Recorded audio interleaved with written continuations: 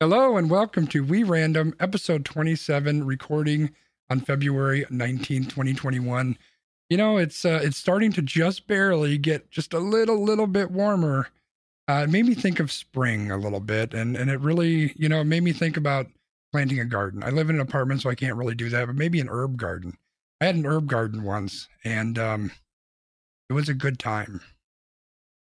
It was a good time. I promise if you stick around, the jokes will get better. More after this. Almost Qualified Productions. We're 3 beers in. Time for you to catch up.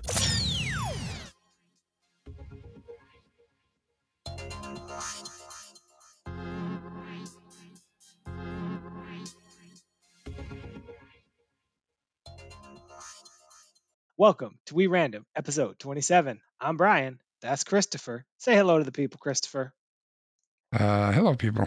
Now, as I had said to myself, I think I would need to be 3 beers in to laugh at that joke. So, speaking of things that are a laughing matter, we send our best wishes out to Kanye West. His news today that he is getting a divorce isn't great. We also send best wishes out to you, all of the loyal listeners and loyal viewers of this podcast. So, we're not going to talk about Kanye today, but what we are going to talk about is a Wait, can we talk about Kanye's soon-to-be ex-wife? You know what I'm saying? Well, okay. Anyway, go on. I mean, you can talk about you can spend some extra time to talk about that. Okay.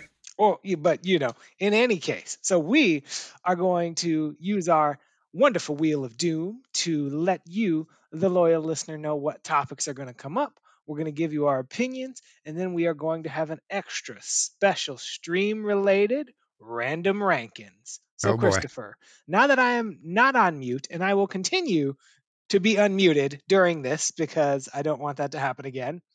Are you ready? I'm ready. I'm spinning this wheel. Let's see what we got. Let's do it. Looks like we're starting with emojis aren't cool anymore. Oh, so emojis apparently aren't cool anymore. But let's figure out what this is. So, in recent weeks, two internet savvy generations have been clashing in videos and comments on TikTok over the hallmarks of millennial culture that are now deemed uncool by Generation Z. That list includes skinny jeans, side parts, and the most painful of all, the popular laughing crying emoji. What the hell does Gen Z know anyway? So, just to define for those who don't know, a millennial is anyone born between 1980 and 1995. Now, Gen Z is generally born between 1996 and the early 2000s. So, what this basically article says is that for Gen Zers, the skull emoji has become a popular replacement for conveying laughter, as it is the visual version of the slang phrase, I'm dead or I'm dying. Now, other suitable alternatives are the loudly crying face or just writing LOL. A lot of the Gen Zers said that the laughing crying emoji is bland, that not too many people their age use it, and that it is something that the old people should use because they're not going to. So, what are your thoughts about this, Christopher? I mean, not a lot of people their age have a 401k either, but it doesn't mean it's a bad fucking idea, right? I mean, I think it's interesting, right? Because there's some different pieces to this. So, for example, one of the things that this article mentions is that older generations tend to use emojis literally, while younger generations are getting more creative in terms of how they're using emojis. And I mean, I think that kind of Yeah, makes that's true. sense. Yeah, for Where sure. I feel like that's kind of how like the eggplant came along. Like none of us would be like, "Hey, look at my eggplant," right? Like that I kind mean, of I'm stuff. I'm single. Keep your opinions to yourself, B. I mean, you were just talking about your eggplant emoji like 3 minutes ago when you wanted to talk about Kim Kardashian, but we move on, and We are officially R-rated this week. it is what it is. But there's a lot of different things in this article that talks about like the rolling on the floor laughing emoji is no longer in vogue as well. It's So my favorite one, man. I know, like, this is just basically telling us that all of the emojis that we use are terrible. But I thought that this was interesting because it is always fun to kind of compare the preferences between generations. And like, I'm okay with them being like, oh, I don't want to use the laughing crying emoji. I still use the laughing crying emoji several times a day. So But I'm going to keep using it. But, do you have other thoughts on this, or kind of where do you come at with this? well, old man Wiggum says the eggplant is the official emoji of Sconzi because it's purple. I mean, I get that. Oh, that's a good point. I mean, I kind of like the idea that, generations have different emojis they use because, as a single guy in the dating world, sometimes you need some kind of a clue that someone might be out of your age range. Maybe that's it. Maybe if they tell me I'm not supposed to use the crying emoji, maybe that's my clue that she might be just a little bit too young for me. I mean, if her birthday starts with a 1, she's too young for you.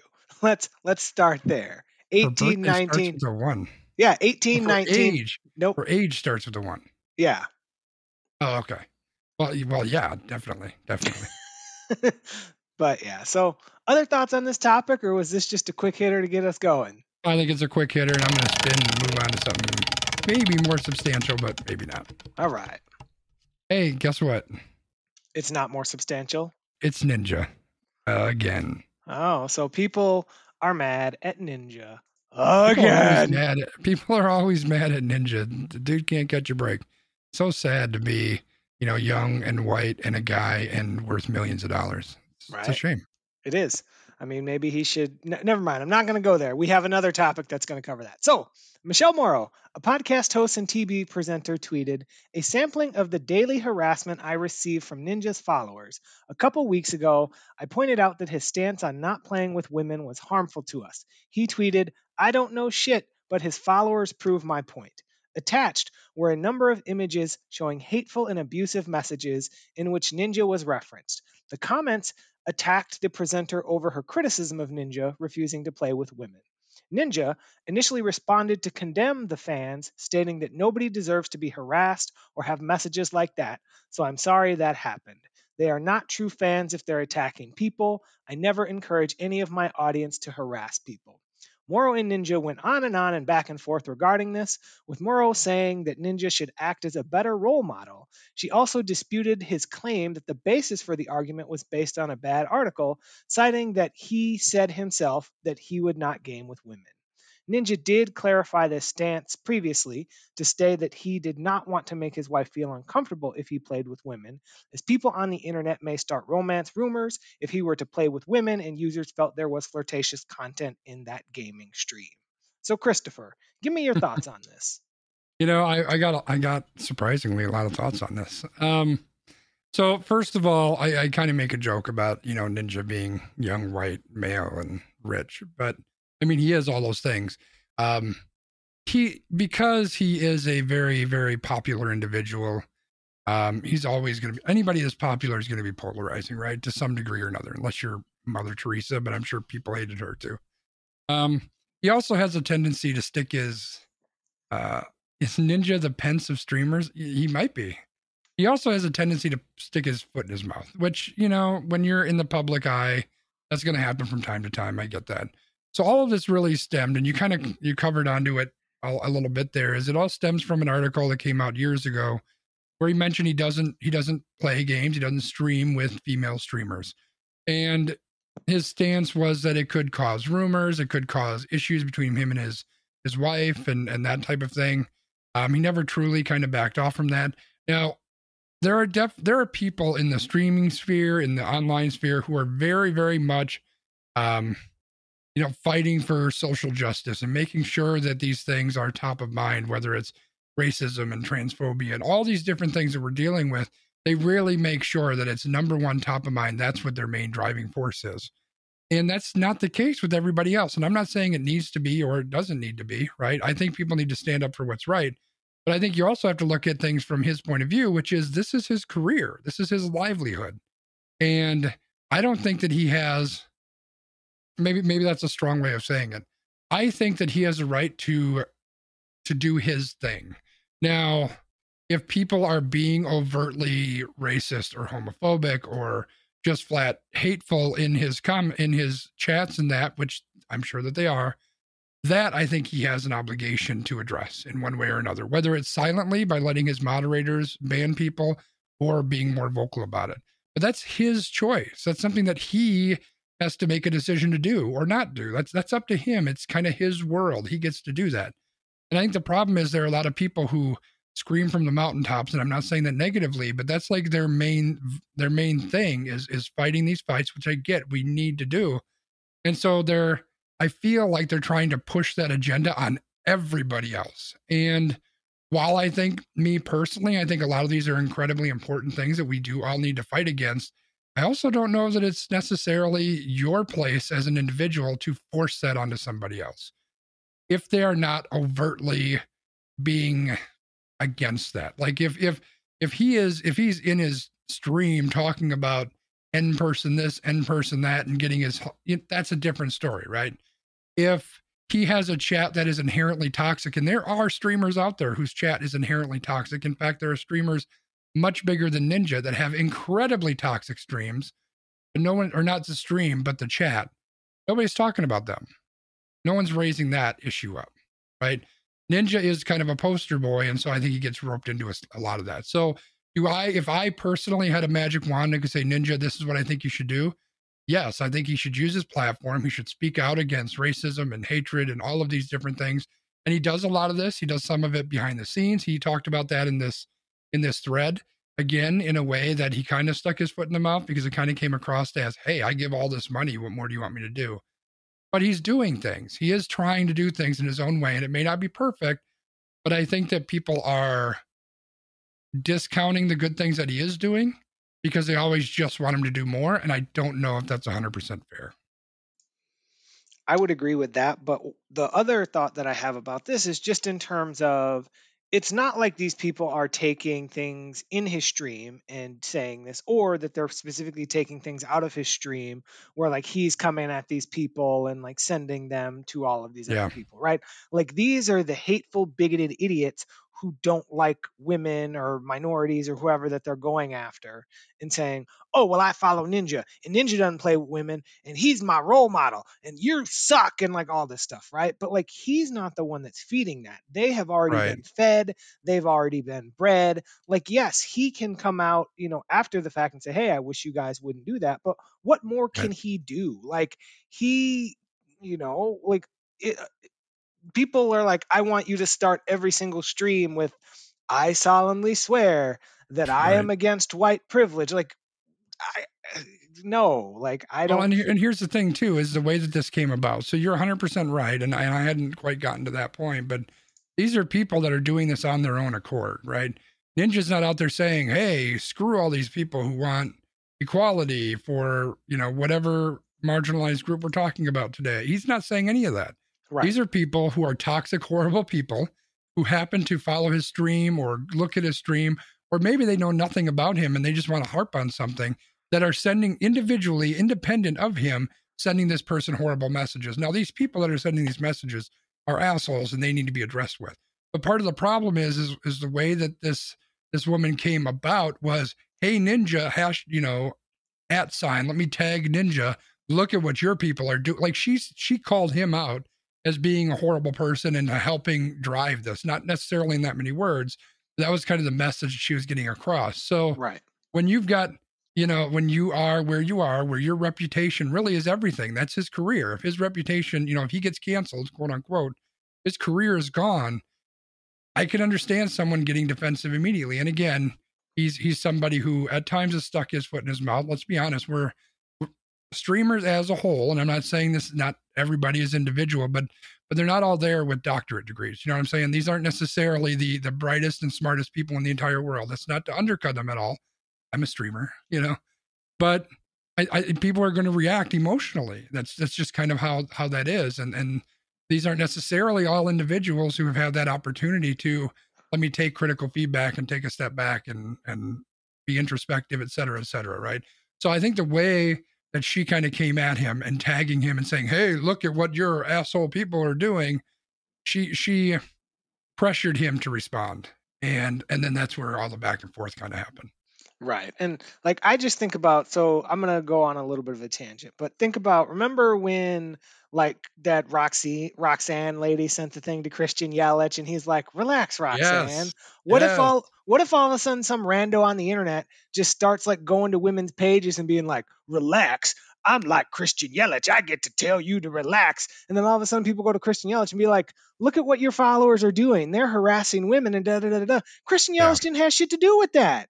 Like it's not Ninja's fault necessarily if the people that follow him are idiots, if he's not riling them up. This is honestly kind of the difference between like Ninja and Donald Trump, for example. Like Yeah. Donald Trump is giving his followers the specific ammunition. He says, I need you to go to these Republicans. I need you to go here and take on Antifa. I need you to go here and do this. Ninja's not saying that. These other people are just randomly extrapolating things from what he says and like making up stuff. But I mean, that kind of goes to his point too, that like if his followers are going to do this, you know that they're going to start some shit. If he starts streaming with a woman, they're going to be like, oh my God, he's out here, backstabbing on his wife. And we heard that they were doing this at some gaming conference. And like, he doesn't Right. want that smoke because again, that's an easy way for him to get canceled. He don't need that. Yeah. I think it's really, it's a slippery slope, in a lot of ways. Um, it's, I feel for the guy, right? Because whenever you are that big of a face, you're going to have opinions that come at you that are good or good or bad. If I could give advice to Ninja, like the way that I run my stream is, you need to speak about what you're passionate about, regardless of the impacts. Now, it's a whole lot easier for me to say that with my 80 followers or whatever I have than it is with Ninja, who gets 30,000 people watching him every time he streams. I get like 2 or something. So it's this is something I do on the side. This is not my career, where that's his livelihood. So it's much easier for me to say that. I would love it if he came out and he had a very nuanced stance and said, you know what, I'm going to be incredibly vocal. I'm going to speak about things I care about, because I'm sure that he cares about these things. I would imagine that he does. I would love it if he did that. But I understand that he has to kind of hedge his bets to some degree. And I just think that unless there's something overtly happening, like if there's something overtly happening where he's seeing people go down the slippery slope and he's not addressing it, that's a different story.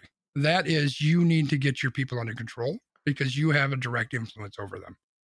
But if Right. people are taking no messages you're giving and being assholes on their own, I just don't know that you can blame him for that. Yeah, and especially with the okay, I won't play with women thing. Like if he came out and was like, "Well, I won't play with women because I feel like they're inferior and they're not good at gaming and blah blah blah," Right. then Yeah. you can pin him down for that. For him to say, Yep. "I'm not going to play with women because I don't want to put myself in a compromised position," whether you agree or disagree with that, he is putting that back on himself. He's saying, "Here's why I'm not doing this for me." Yeah. And I think that, to be honest, and this is a different angle, we're going to be talking about Ninja for the whole show.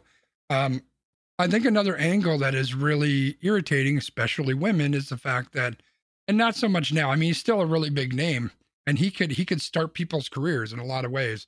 But especially back when he was pulling in 100,000 people every time he streamed, I personally think, and I'm not super vested in this, but I think that in a lot of ways, he really gave a big boost to a couple of the bigger streamers on Twitch because they were in on his streams. And I know there's 2 or 3 of them that I started following, and I actually watch them more than I watch Ninja now because I stumbled upon them on his stream. And so I think that women could have, I think they probably do have a negative view of his approach of not playing with women because in a way he is not giving them the opportunity to feed off some of that popularity that he is giving to some of the male streamers. And I don't know that I could argue that. Right. All right, I'm spinning. We're done with Ninja. Yep. Thanks for the content, Ninja. And we'll see you in a week or 2. And as if I wasn't angry enough, the Brewers are signing turds, is what this thing says. Well, so I think I might have renamed that. So what happened is, I think it was, I can't remember if it was John Heyman or Ken Rosenthal. Somebody was like, with spring training coming in a week, MLB teams are out here searching for bargains. And then all of a sudden, I posted the gif of the weekend walking through the lighted hallway at the Super Bowl because that's what David Stearns and them have been doing. So, a few familiar faces have come back to the Brewers in recent days. The Brewers agreed to a 1-year, $2.5 million contract to bring back free agent left-hander Brett Anderson, and they've also agreed to a minor league deal with Travis Shaw. We might remember Travis Shaw from the Strikeout Olympics. The Brewers also recently signed former Nationals pitcher Jordan Zimmerman, and they traded for a former top prospect and outfielder Derek Fisher. So with Shaw, if he makes the club, he will get $1.5 million, and he'll have an option. Overpaid. He'll get another option for $1.5 million in incentives if he hits certain milestones. He can opt out of his contract on March 15th if he is not promoted to the major league roster. Now, another interesting thing happened with the Brewers is they're following in the footsteps of the Milwaukee Bucks, who have submitted a plan to Milwaukee County to have fans. So the Bucks have currently been approved for 10% of attendance, and the Brewers are hoping to get, I think, what was it, 35%? Yeah, I think it was Yeah, that's what they're shooting 35% for. attendance for opening day, which is April 1st. They have not received a approval or denial on that, but what are your thoughts about this in general, Christopher? Does this make you more excited, less excited, or does it make you want to have your tattoo laser removed and never watch the Brewers again? And pretty much I said that I was going to have my tattoo laser removed. And I also said I would never give this team any fucking more of my money because clearly they don't know how to fucking spend my money. So here's the thing. I'm going to get riled up because I'm so pissed about this shit. Have you ever gone to a website and you're trying to search for something, right? Let's say you go to Amazon and you search for a t-shirt. Great. You get 975 million different results. So what do? You filter it down. Well, I only need a men's shirt. Now I need it to be this size. And I really want a blue shirt. And I want it to be this price. Well, this is what the Brewers are doing in the offseason. I swear they got a spreadsheet. And in this Excel spreadsheet, they've got all the free agents. And they go up and they filter the thing. And they go to batting average. And they say anything less than 150. And then they go to positions played. And they go anything more than 4. And then they go to defensive fielding grade. And they go for anything 50 or low out of 100 scale. It's like they look for the worst fucking players that you could possibly find who are cheap, and that's who they sign. It is fucking disgusting. And yeah, I'm not giving them a whole lot of money every year for my season tickets, but I'm telling you, even I would be overpaying for Travis Shaw with the fucking couple $100 I give him, all right? This is garbage. You forgot about the fact that they also check the spreadsheet for the minor league options tab, and they want to make sure that there's a Y where it says minor league options. But It's just, they're just throwing money away. And I get it. I understand. But here's the thing is, right after they signed, what is it? Right after they signed Travis Shaw or they signed somebody, they made this big to-do about, oh, hey, look, we are replacing the Miller Lite sign with the great, big, fabulous American Family Field sign. Great. So what you're saying is you're putting up the sign for all these extra millions and millions of dollars you're getting. And instead of using it to fucking buy a player who could maybe do something, you're signing all these pieces of shit who can't do a goddamn thing. They're basically couponing. Like basically it's like, remember like in the olden days before the internet where you'd like get the Sunday paper and you'd go through and you'd cut out all the coupons and then you'd have to like go to the 6 different stores and like get all of your, 15 boxes of Rice-A-Roni for, $3. Like that's the Brewers approach. They're like, we want to try and put as much food in these cabinets, even if it's not like the greatest food, but at least we have lots of food. Yeah, but you know what? You know what happens? Nobody comes to your fucking dinner party because it's the worst fucking dinner party on the block because nobody wants to come and eat 2 fucking year-old Rice-A-Roni. They're going to go to the neighbor's house because they're grilling out some fucking steaks. That's the problem. Ain't nobody going to want to deal with this fucking team because they're going to be garbage. I don't know. I guess I'm not feeling as negative or as pessimistic about it. Like I'm more so amused when people are like, "We're going to sign Justin Turner and it's going to be great." And I'm like, Justin Turner ain't coming here. Like we talked about it a couple weeks ago and I was like, "Hey, I'd be cool with it, but I still don't think it's going to happen." And then all of a sudden, the Dodgers are like, "Here's the Brinks truck. Beep beep beep." And they backed up the Brinks truck for him and he's back with the Dodgers. Like this is kind of the perpetual hell that the Brewers are going to be stuck in because they can basically afford that one big contract. So Braun was that big contract for a while. Yep. Yelich is going to be that big contract now for a while. And then they're just going to be backfilling with potential and prospects and people that are hoping for like bounce back seasons, and like this is what we get. So I guess I'm not deluding myself to think that we're going to get any more than that, because I've never had any more than that in my entire lifetime as a Brewers fan. So why are they going to start now? Well, here's the thing. We've got a team 2 hours to the north of the Brewers who have basically wasted the career of one of the best people ever at his position. And here we are in Milwaukee trying to do the same fucking thing. Now, I'm not saying that Yelich is one of the best left fielders of all time, but he's clearly one of the best players in baseball if you look at what he didn't do last year.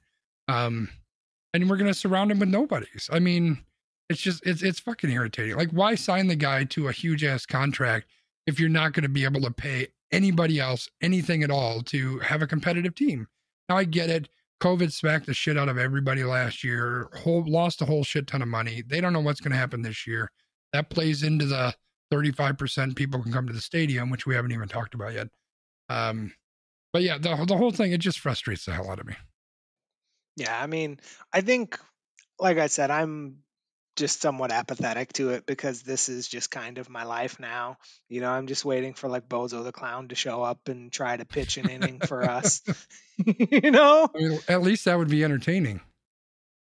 So, do you want to talk about the 35% thing, or do we want to jump to a different topic? No, you might as well. You brought it up. I with my health where it is right now, I would have zero interest in going to a ball game anyway. But on top of that, I just think about 35% is a pretty big number. Obviously, the stadium is pretty big, but would you feel comfortable with somebody 2 seats away from you, or would it be 1 seat away from you? Whatever the case may be. So I'm not worried about the seating bowl, right? Like I think about this in terms of seating bowl. Okay, so you are in an open air stadium. They can open the roof. That would require them to open the roof before July. So, good luck with that. But Right. you're in an open air stadium, and that stadium capacity is generally between 42 and 45,000. So if you're at 35, they're saying that they want somewhere between like 14 and 18,000. That's not bad. You can actually do reasonable social distancing with that. But my bigger concern is the getting in, getting out. Okay, so you're in a row Right. of 18 people. If we're thinking that's 35%, there's still 5, 6 people in that row, and then somebody's crawling over you with 6 beers, and Yep. there's somebody behind you with this and that and the other, and then there's going to be the anti-maskers who are like, I'm not wearing my mask, I didn't pay Jesus to wear this mask, Donald Trump doesn't wear a mask, and like all of that. And it's like, that's the stuff that I don't have time for. I also don't Plus, you've have got alcohol, you've got food, you've got all sorts of shit that's going on. Yeah, it just seems like a really bad idea. Well, and it's like they have a hard enough time getting people into the stadium through security, Right. prior to COVID. Can you imagine what kind of hellscape that's going to be during COVID? Well, what are you going to do? Try to make people stand like 6-10 feet apart? Because they're not going to do it. Like, people don't follow directions to begin with. Plus, everyone's, half the people are drunk going into the stadium. So, they're going to be spitting and screaming and yelling at people. And it just doesn't sound like a good idea. I understand why they want to do it, right? They want to make money to pay all those players that, wait, they're not getting any players. I mean, Colton Wong, come on now. Give him credit for Colton Wong, former Cardinal. They need to, pay for Atanasio's private jet or something. I don't fucking know, but I get it. I understand why they want to get people in. The financials of it make sense. I don't know that I think it's a great idea, and I certainly, at least right now, would not have much interest in being there. Yeah, like I feel like I'm in your camp. Like I don't know how much interest I would have. I'm not necessarily opposed, just based on the fact that we've seen some places make this work. The Super Bowl has made it work. Some of the wrestling companies have made it work with a couple, thousand. I think the 14 to 18 is a little bit ambitious. I'm probably anticipating that they might get approval for like 25%, like a 10,000, because you could spread that out pretty good. The hard part is going to be getting people in and out, because people are idiots. Well, yeah, I mean, we've been at multiple games where it's just a freaking herd of people like you've got 7 people pressed up against your body, not just near you, but like rubbing up on you. So it's just it's just a bad situation. So, in any case, there will be baseball again soon, and Christopher will not be excited, and I will be fairly apathetic. So, with that, should we move to our next topic? Fucking depressed now. Well, you know. Let's get depressed about iOS 14.5. Well, I don't know if there's anything really depressing about iOS 14.5, except it's not on my phone yet. So, Well, you never want to be the first one to get something, you know. that's true, except for like $1 million. Anyway, Well, yeah, that's true.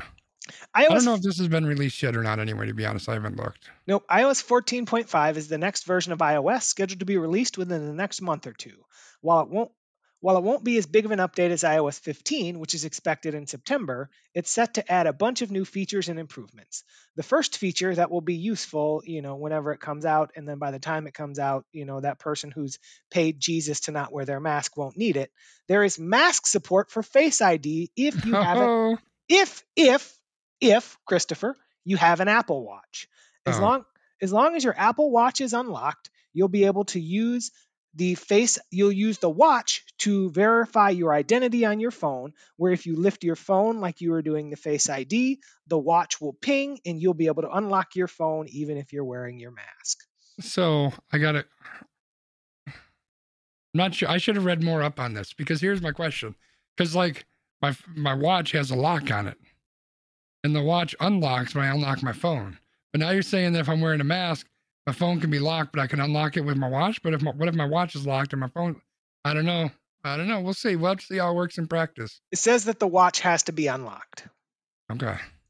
That's what the article said. But again, I'm not a tech person, so yeah, I don't know. We'll see. We'll see how that works out.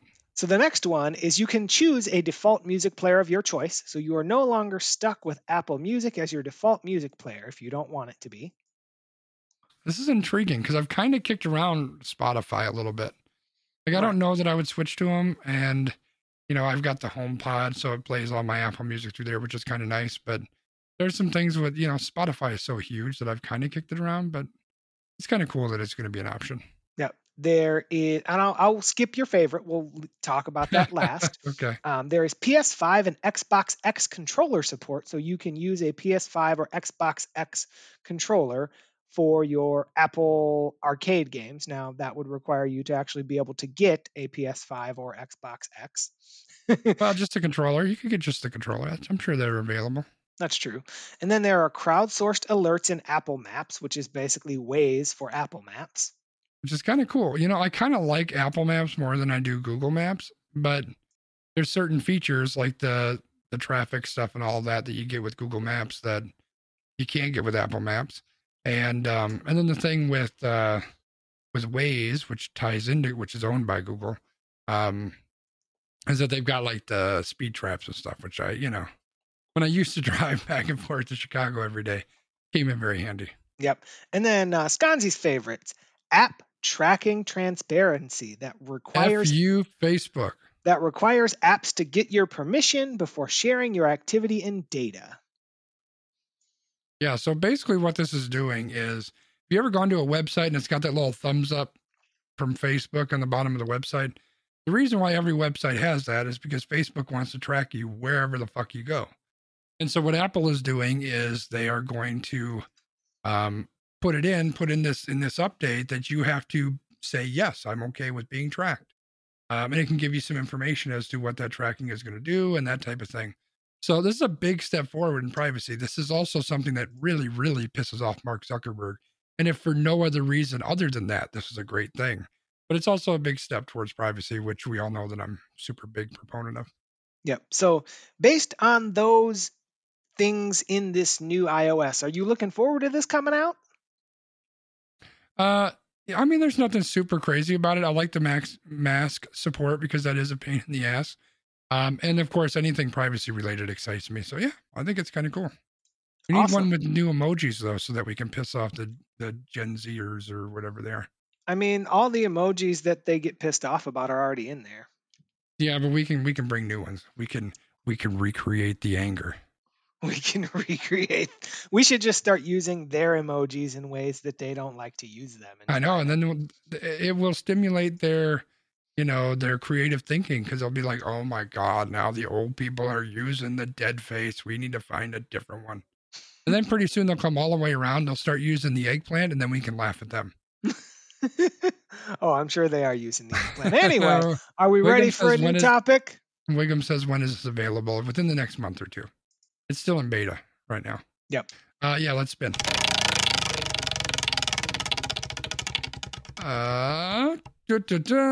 Republican Party infighting. I had to change your name because it was too long.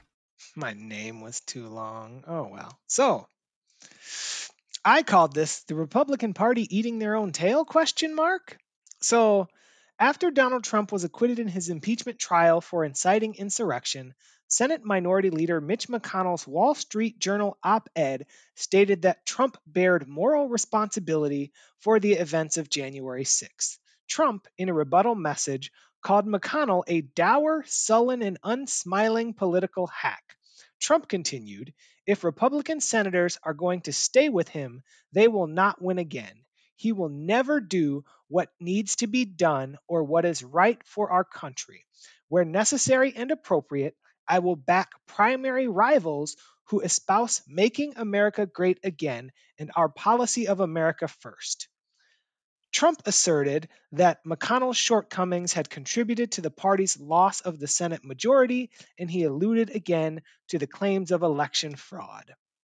The clash between the former leaders comes as the Republican Party at large grapples with the warring factions that are disagreeing whether to continue in Trump's image or forge a path away from Trump's legacy. For example, Lindsey Graham, a longtime Trump loyalist, said that while the two men together did a hell of a job, they're now at each other's throats. He said, "I'm more worried about 2022 than I've ever been, and I don't want to eat our own." He continued. Sorry. Felt appropriate. He continued, "What I would say to Senator McConnell is this. I know Trump can be a handful, but he is the most dominant figure in the Republican Party. We don't have a snowball's chance in hell of taking back the majority without Donald Trump. If you don't get that, you're just not looking." So what are your thoughts about this, Christopher? I jumped the gun. I was looking for the end of your quote so I could play the "they fucking suck." I couldn't find it. So I have two thoughts. So first of all, this is kind of being built up to be oh my God, the Republican Party is falling apart, which they're not going to do because they're too rich, they're too white, they're too male, and they like all of that stuff. They're too powerful. They like all that stuff too much. They're not going to do that. I think there's a lot of talk, right? Like Josh Hawley and all these people, they're like really strong Trump guys. And, McConnell was a big, strong, big, strong, and McConnell doesn't work, but he was a big supporter of what Trump was doing, was helping him out, but now he's kind of backpedaling some. So there's like all this talk about, are they just pulling themselves apart?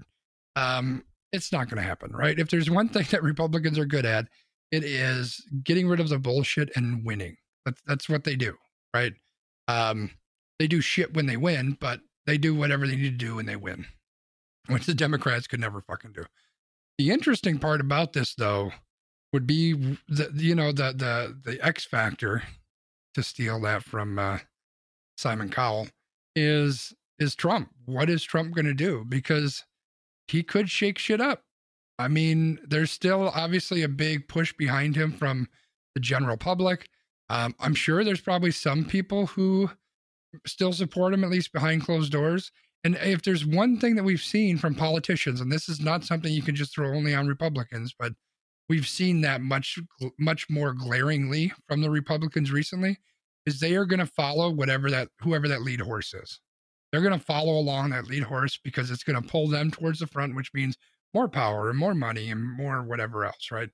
So I think that's why a lot of people follow Trump, because he was leading the charge, and they could do that without getting a bunch of their own shit. They couldn't, without getting the shit on them, because it was all landing on Trump. And sure, they get little pieces of shit on him every now and then, but that was easy enough to clean off for the most part. And then when Trump wasn't in the front anymore, now they had to wait a second. Well, now all that shit's going to hit me. So I think that's where you start to see people kind of funnel off a bit. So just to kind of wrap all that up, I think the Republicans will be fine. They'll do what they need to do to to keep winning, um, unfortunately. But the interesting thing will be Trump, and if he actually tries to do anything here, I don't think he will, because I really think the only reason he did this to begin with was to line his own pocketbooks. That's all this fucking guy cares about is money. That's all he fucking cares about. And maybe young girls, I don't know, but I don't know that I don't know that money is going to be there the next time around. I think if he manages to escape this without getting indicted, I think it'd be a miracle. So I don't know that he's going to do that, but there's talks of, didn't he say he's going to start his own party or some garbage like that? That would be the interesting part. Yeah, I think that's what I was going to bring up had you not just brought it up, is that there has been talk that he might start his own party. And I think that's where some of the fracturing could come, because Yeah. there are very specific, senators and people who serve who are on the Trump side. And then there are folks that kind of consider themselves to be quote unquote true conservatives. And kind of what you're seeing is, like, for example, there was someone in Kentucky who was like, we want to censure McConnell because he's not respecting Donald Trump. And like, you've seen stuff with like Ben Sass and the Liz Cheney, where like the party, like there are certain places where they are like truly pro Trump, and these people are being censured or threatened with, you need to start bowing to the man or you're not going to represent us anymore. So I think that's the part that could be real interesting. Yeah, I don't think it's ever going to come to that. I mean, I think it'd be interesting and it would be great because it would destroy the right side, right? Like as it is, we're kind of like a 50-50 country anyway, right? Or a 51-49 or a 52-48. Like we're really, really close to being evenly split on the Republican and Democratic side for the most part. Like elections generally are fairly close. So I mean, if you split the Republican Party, they're never going to ever win anything, right? Because everything's going to go the Democratic side for the most part. Right. But But what could happen is Trump could just throw his hat in, and whoever Josh Hawley or whoever the next presidential nominee is, he could just take a cool 5, 10, $15 million from him, hype up his base, and then say, hey, you know what? For this reason or that reason, I'm not going to be able to run, but this is the guy you should support. And now he's raising this huge, crazy, wild ass base and putting them behind somebody who may be able to actually get elected. And now you're bringing everybody back together. It's interesting. It'll be interesting to see what comes of it. yeah, like what you've just said, I think is honestly what's going to happen. And like, that's the scary part, right? Yeah. Because, he has a very large base, whether people want to like that or not. Like, we know that that's the truth. I mean, we say he has a big base. We can just say he has a big ass. It's okay. I mean, no shame there. All right. Well, Bad joke? Okay. should we spin that nice round wheel? It's already going. Do we want to talk about Facebook and Apple again? That's coming up. We kind of already touched on it a little bit. I mean, it's up to you. If you want to skip it, we can skip it. If you want me to read it, we'll read it. Let's skip it. Wiggum says no. Wiggum says no. We'll skip it. Although it was a really good one. Here we go. What about this COVID long hauler? What's this all about? COVID long hauling. So there was an article that came out. So Caitlin Dennis, a 30-year-old in Illinois, provided a perspective of someone approaching year 2 of living with COVID-19 symptoms. So in this article, the individual basically kind of recounted their experiences and kind of talked about what it's like to continue to experience different symptoms and things like that from initially receiving and having COVID. So she says, I've been sick for the last 330 days. I forced myself to keep track because otherwise time doesn't move. I used to go to sleep thinking, tomorrow I'll start to feel better. I don't really do that as much anymore. I'm trying to come to terms with the fact that this virus isn't something I'm about to get over. This might be it. Maybe this is who I am. Doctors say that Dennis is considered a long hauler, where COVID 19 takes over your body and won't go away. Doctors don't know why that is. There could be tens of thousands of people who are long haulers, but nobody really knows. The symptoms are generally described as a random grab bag. You reach in and you never know what you're going to get. You could get nausea, severe dizziness, you could get a migraine, joint pain. Some issues are consistent, like body aches, head to toe fatigue, and there are also some ones that are like ringing ears, sore ribs, heart palpitations, ear popping, numbness, mouth watering, lightheadedness, brain fog. While talking about her journey, she says, "It's guilt, it's anger, and it's self loathing. I have therapy once a week and it helps. We've talked a lot about acceptance. I'm trying to accept that I'm not going to wake up one day feeling better. I'm trying to let go of my expectations, but there's grief in that. It feels like surrender." So, this is a story that you kind of put in here. So, do you want to kind of give us your spin on it or kind of what your thoughts are with it? Yeah, so the reason that the reason I put that in here is very personal. So I've been open with the fact that I caught the Rona back in October. I'm trying to find where that article went because it seemed to have disappeared. I had I got COVID back in October, and it was on the mild side. So I certainly didn't get it as bad as some people. Right? I didn't die, so there's that. And um, I didn't have the super bad symptoms. I did end up in the ER at one point because my breathing just was not where it needed to be. My oxygen levels were way lower than they should have been. I had super bad fatigue for 3, 4, 5 days, something like that. Uh, I had headaches every single day for probably a month and a half. All these different things that had happened, and I'm noticing that I'm still having symptoms 4 months later. My breathing still isn't back to where it was pre-COVID time. I get a headache pretty much every single day. As the day's starting to wrap up, my head starts to hurt. I'm exhausted most of the time. Um, I've had joint pain every day since I had COVID. My elbows always hurt. My shoulders always hurt. Recently, I talked about, maybe not in on the podcast, but at least in my stream, I talked about how I was into the ER again recently, because my heart and my chest are doing all kind of weird things. Had the palpitations and all of that. So a lot of the stuff that she talked about, or that was talked about in this article, is stuff that I'm dealing with too. And I made a comment um, earlier this week, I think it was, on Twitter, where anyone who's familiar with the spoon theory, which kind of talks about the way that people who have like a permanent disability needs to, how they can look at their life and ration the amount of energy that they may have in a given day, right? And so the theory, just to kind of sum it up super quickly, is that you have a spoon. So maybe today you've got 4 spoons, and you need, if I need to get up and take the garbage out, that's one of my spoons. And if I need to do the dishes, that might be another spoon. And some days you might have 1 spoon, some days you might have 10 spoons. But the point is that you never necessarily know each day how much energy and how much ability you're going to have to do things. And now I don't know that I need to necessarily live by that. I still don't like to think that I'm that person that is permanently disabled in one way or another. And maybe I'm not. But lately, I'll tell you, it sure as hell felt like it. And I guess I don't, why do you give a shit about how I feel? I don't know why you give a shit about how I feel. Hopefully you give a shit a little bit, but I guess my message is, as we're getting closer and closer to spring, closer and closer to a full year that we've been locked down in one way, shape, or form, working from home, schools closed down, etc. The vaccine is starting to come out slowly, but we're also seeing mutations of the disease. There's a lot of shit that's still going on. I guess this is my way of saying that the shit's real. It's super impacting to people. Yeah, some people get it. Maybe they don't even know they've got it. A lot of people are getting it and dying. And then there are people like me in the middle who, we get it, but we don't, maybe I'll never get completely over it. I don't know. Like I said, I've never had a day that I haven't been in pain one way or another since I got this stupid thing. So I guess this is just another heads up, as if anybody needs it, but we probably do, to just stay safe and stay the fuck away from this stuff. And we still don't know exactly what all it's doing. So I guess just be safe.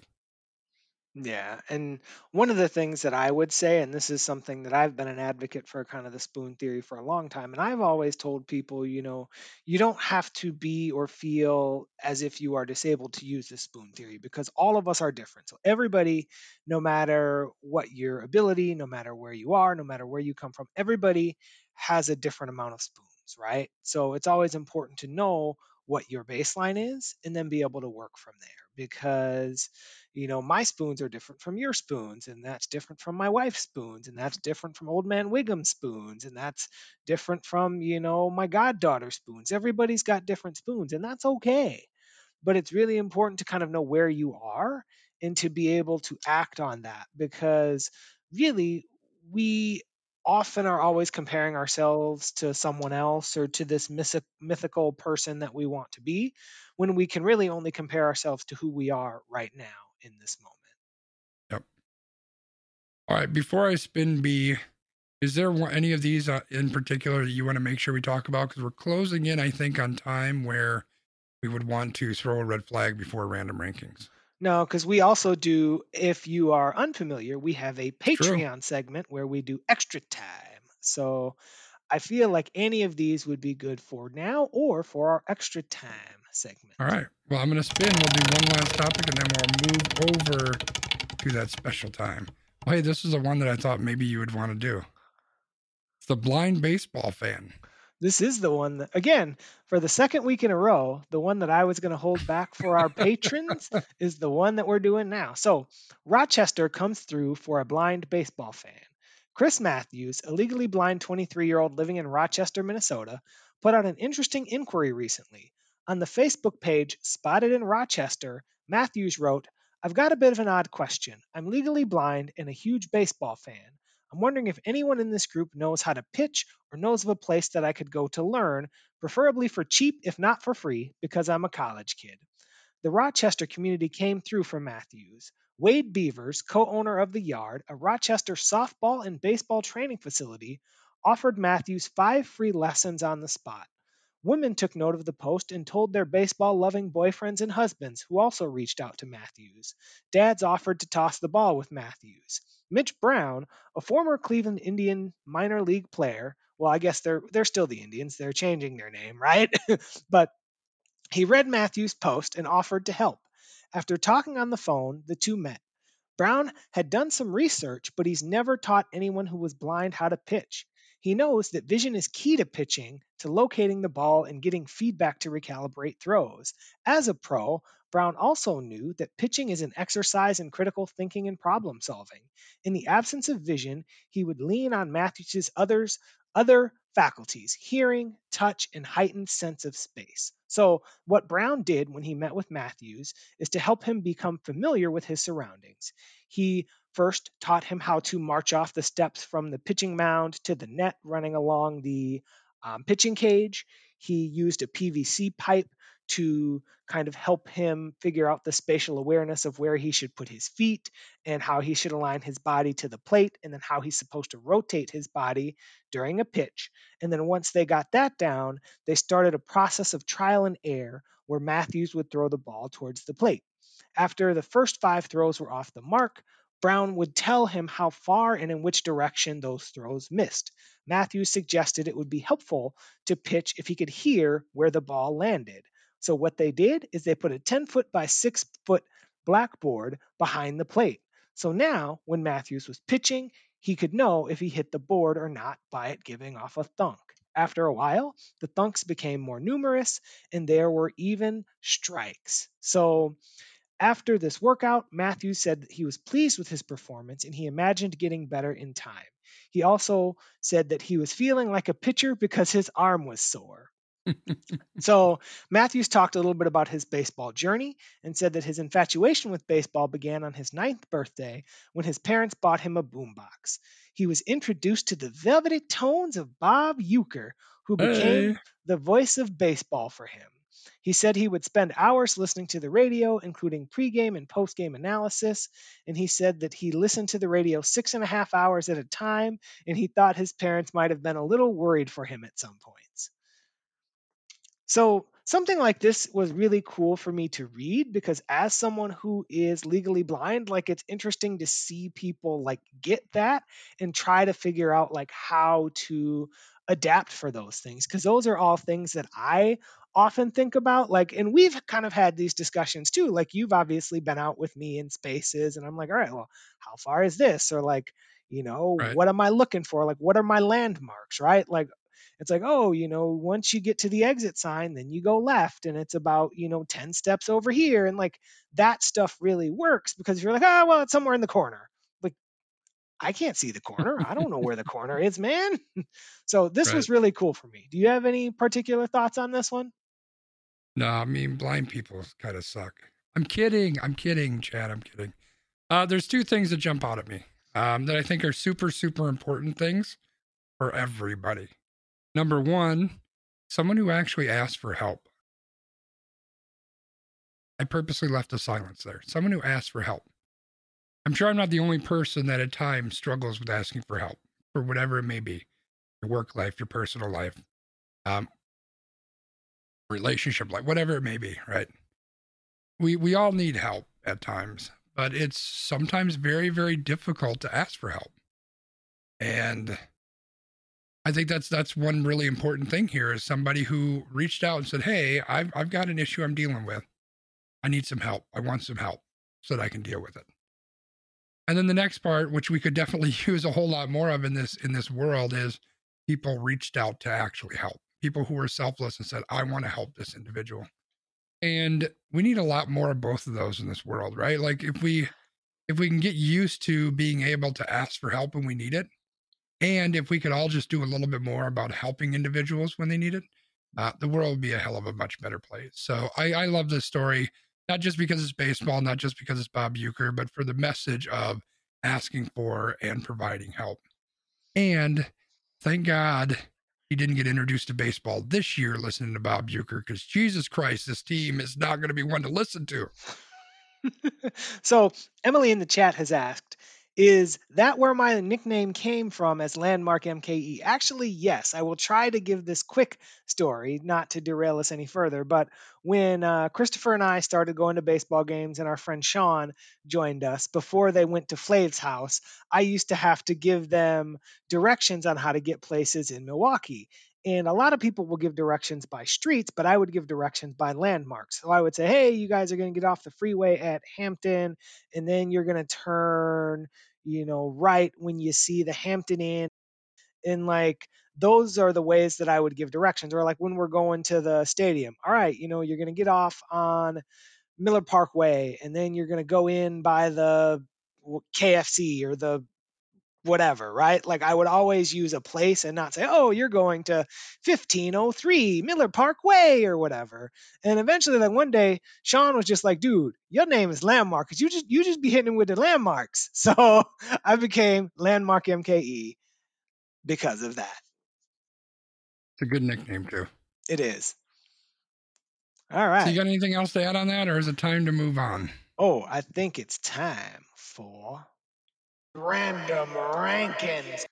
So, we've had a very good day of topics. We've covered a lot, and now we are going to cover some more. So, for today's Random Rankings, Sconzi and I are going to do a very special draft.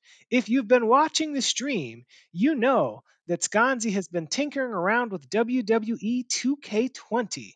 So it only makes sense that we draft our favorite professional wrestlers. Oh, yeah.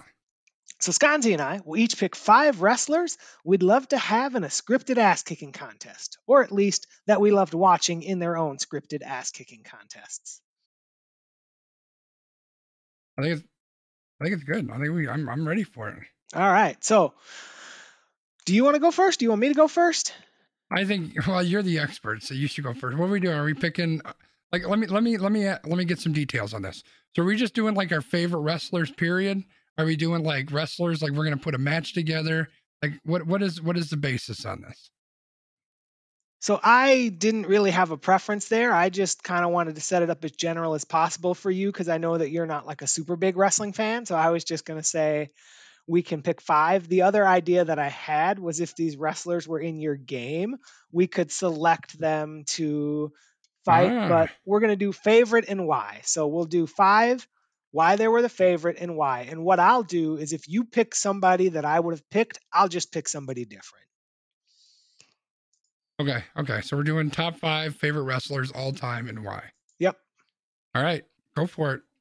All right. So I have my list. I have it pulled up here. So I basically have two that are essentially at the top, and they're both for very different reasons. But I'm going to go kind of with my childhood nostalgia. So I always will tell people, and my wife doesn't really watch wrestling a lot. Like when we first started, dating and we got married, like she would watch it with me a little bit. But she knows that Shawn Michaels is probably my favorite wrestler of all time, because when Shawn Michaels would come out, she'd be like, "That's the guy that you really like, right?" So when I was a kid, like I was drawn to Shawn Michaels. Like he was so flamboyant and he was like so charismatic and like he was like the pretty boy. And I obviously can't sing his theme song because we don't want this video to get a strike on YouTube. But like when I was young, like he was my dude, and like he aged so well. And like, in the new age, people would be like, he was such a fucking dick. Like, why did you like him? But like on screen, like I loved him. Like he was so athletic, so entertaining, put on really good matches. And that is why he is my number one pick. All right. I never really got into Shawn Michaels. I guess I did a little bit later in his career, a little bit. But so I'm gonna lead off by giving a little bit of a background on my wrestling watching background. Like Brian's been watching wrestling forever. Me, I watched a little bit when I was a kid. Like they had Saturday morning wrestling or something. So I watched a little bit back then, and then I really got into WCW wrestling. So most of my guys are WCW guys. I really got into WCW wrestling for, I don't know, 2 or 3 years, like when they were really, really big. That's pretty much it. Like once in a blue moon, I might see something, but it's just not really my thing.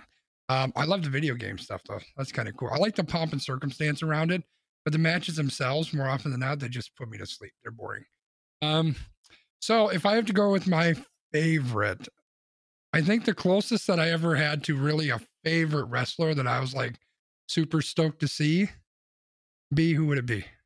Goldberg. It's definitely Goldberg. Goldberg. Yeah. Even though he was trash and he couldn't wrestle, but that was always my guy. So Goldberg's definitely my number one choice. I just like the fact that he was a fucking beast, right? And he just manhandled people. The fact that a spear was one of his, special moves was super cool because I love the shit out of the spear. Just everything about the whole Goldberg gimmick, I was a huge fan of. So yeah, Goldberg's definitely number one for me. Nice. Are we going to put these up on screen? Should we like put up little photos of like who these people are so that that's a good idea.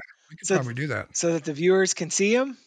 Let me close off the wheel. Let me add rankings. Boom, boom, boom. Oh, we got the old rankings on there, Chad. Hold on one second. So while you're updating that, I can give you my next pick. So, like I said, I had two that were kind of towards the top of my list. Now, Shawn Michaels was my number one, and then The Rock is my number two. Now, you have to understand with The Rock, like The Rock's big kind of claim to fame was right around that time when I was in high school. And as a boy, going through his high school times, you see The Rock. The Rock comes in, everybody hates him. Everybody's like, "Die, Rocky, die, and you're terrible." And then all of a sudden, it turns around and everybody loves The Rock. And he's so charismatic and he's telling people to know the role, and he is just like the man. So like so I'm going to tell another embarrassing story. So I played on the chess team in high school, right? And we used to kind of do a lot of like wrestling stuff. Like we would do fake wrestling matches, and like we would walk around with a boombox playing like wrestling themes and like all of that stuff. And like I was always kind of like the Rock character, right?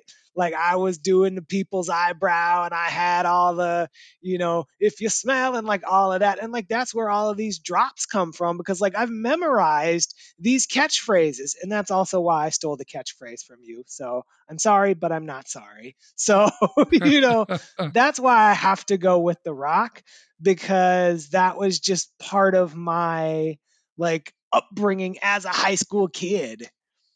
Yeah. Yeah, that's good. I'm really, like as soon as I get past number one, I'm a little bit stuck. Because there's just not a ton of wrestlers that I really, really got crazy about. And I think I'm probably going to end up going way back. Who do I want to go with next? Vern Gagne. I think it's got to be this guy here. It's got to be this guy here. I'm looking up a picture for you, chat. There he is. There he is. The Macho Man Randy Savage. Ooh, yeah, the Macho Man.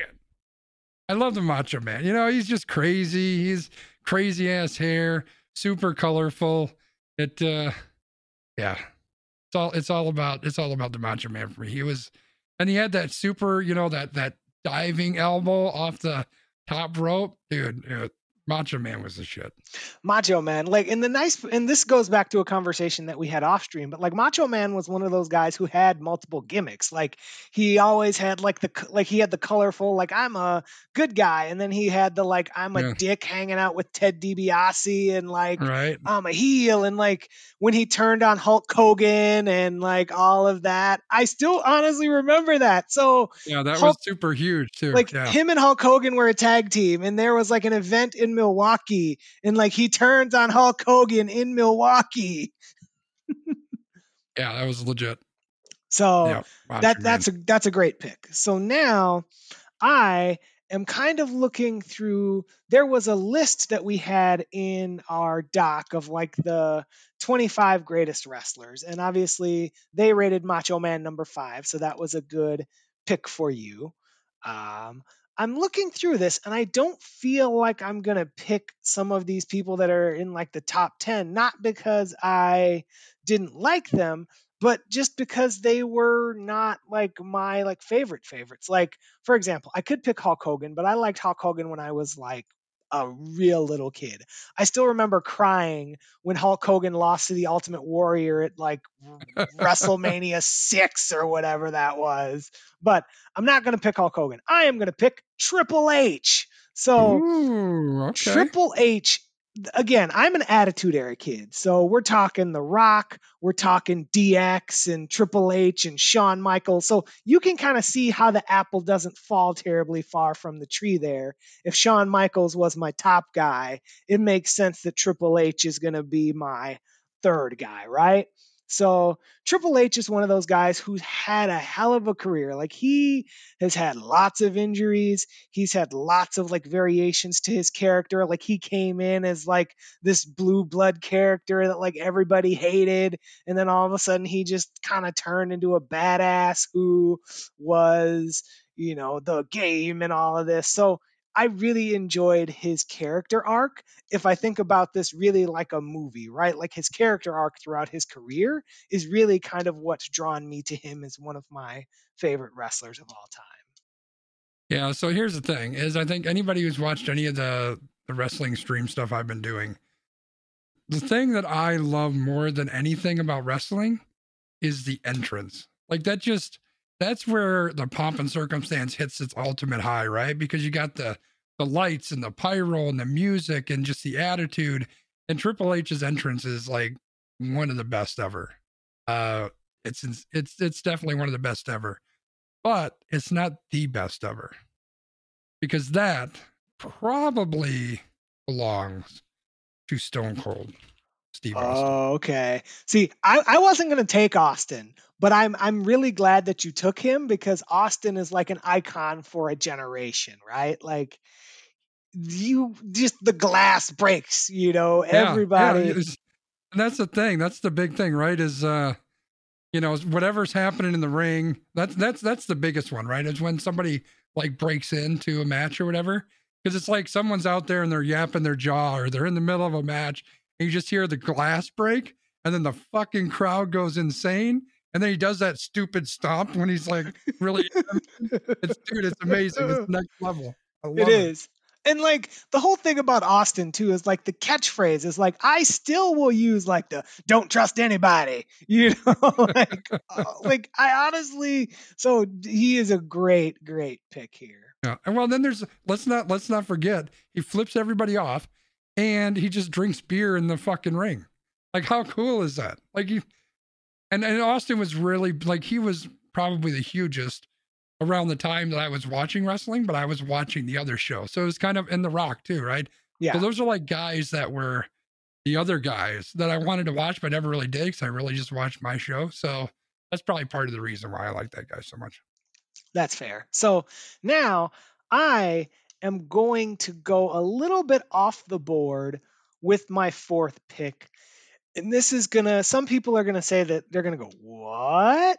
But I've got an explanation. So I am gonna go with Molly Holly as my number 4 pick because I want to give Okay. I want to give the women's wrestlers their due in this. Now, the thing that I loved about Molly Holly, number one, she was cute. I'm sorry, my wife, if you're listening to this podcast, but when I was, like a 18 to 20-year-old boy, I thought she was cute. But she could wrestle her fucking ass off. And like that was back in the day where like anybody with a size triple G chest could like get in the ring for Vince McMahon and like all they would have to do is stand there with like pasties on their nipples and like that was cool for him. But like Molly Holly could actually like really like wrestle and like tell good stories and like entertain the shit out of you. Nice. I remember Molly Holly too, and I do remember her as a really good wrestler. I was a fan. All right. I'm going to close the window here real quick so I can sneak this one in on you. So we have seen a lot of wrestlers. Stacy Keibler, but not because she was good. That's what he's talking about when he's talking about like triple G. Well, she didn't even have a triple G chest. She just had like legs that were like 8 foot long. But she had super long, really nice legs. So we've seen a lot of wrestlers who have made the crossover into Hollywood. Yeah, it's like kind of a popular thing. I think it's safe to say that the most popular and the most successful of those is The Rock, right? I can't choose him because Brian already did. So I am going to choose the one that was in much better movies than The Rock ever was. And that's the man, the myth, the legend. Roddy Piper, baby, give it up for the man. Oh, I thought you were taking Dave. All right, I got this. No. Roddy Piper. Dude, this guy was such a trip. And he was, I don't know if anybody ever worked a mic better than Roddy Piper. Like that guy is just insane on the promo. Dude, just everything about Roddy Piper was the shit. Piper was amazing. Like he was so good. Like he really just like he was one of the better ones. Yeah, I would agree with you there.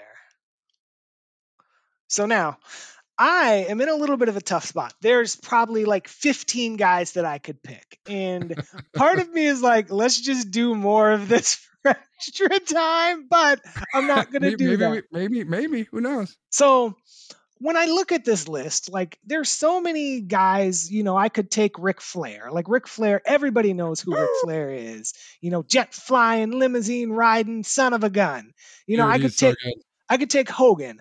I could take Undertaker. One of the things that you don't know about me, loyal listener, is I at some point became kind of a contrariist where like if everybody's like, oh, I love The Undertaker. I'm like, I don't love The Undertaker because everybody loves The Undertaker. Like I respect all of these guys, but like they were never people that I was like, oh, these people are my favorites. But one of my favorite people, and this is another one of those underrated ones, Mark Henry. Now, what you need to know about Mark Henry is Mark Henry came from powerlifting.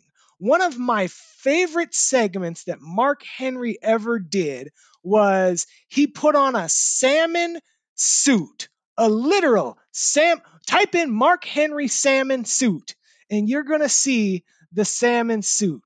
And he did this promo where he was like, I'm a retire. And like everybody's crying. And they're like, oh man, Mark Henry's retiring. And then at the end of the promo, he hits John Cena with the world's strongest slam. And he's like, I got lots left. And then he went into a promo and a feud with John Cena. And it was amazing. And he also had one of the best entrance songs. 3-6 Mafia actually did his entrance song. So that's one that I always would use in the video game too. But I, again, can't sing it because we don't want no content strikes.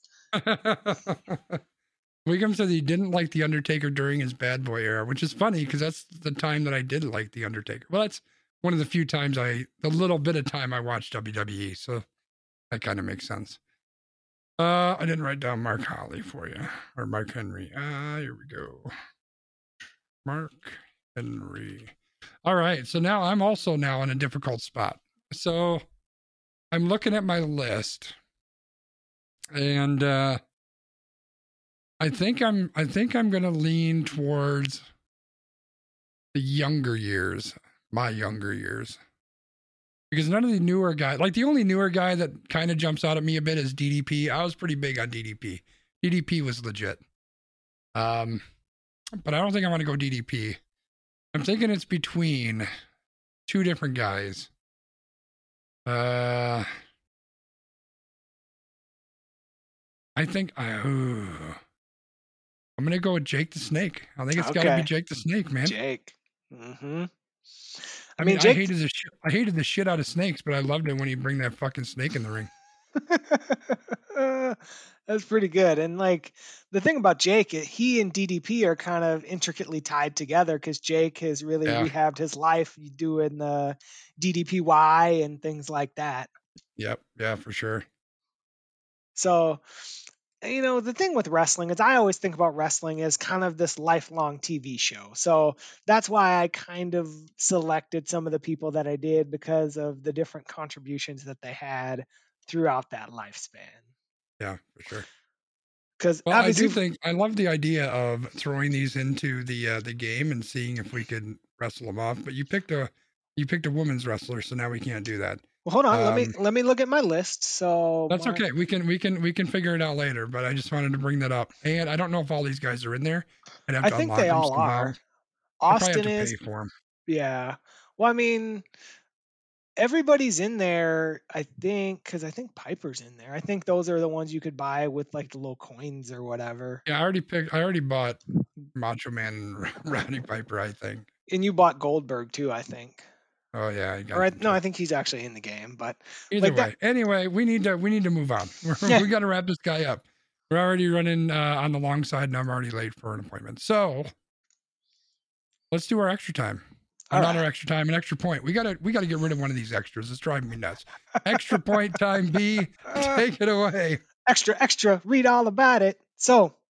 One of the things that I did this week is I was kind of looking back at some of my past. I actually went and I read through some of my old LiveJournal posts. I actually recovered my logins for stuff like MySpace and PhotoBucket.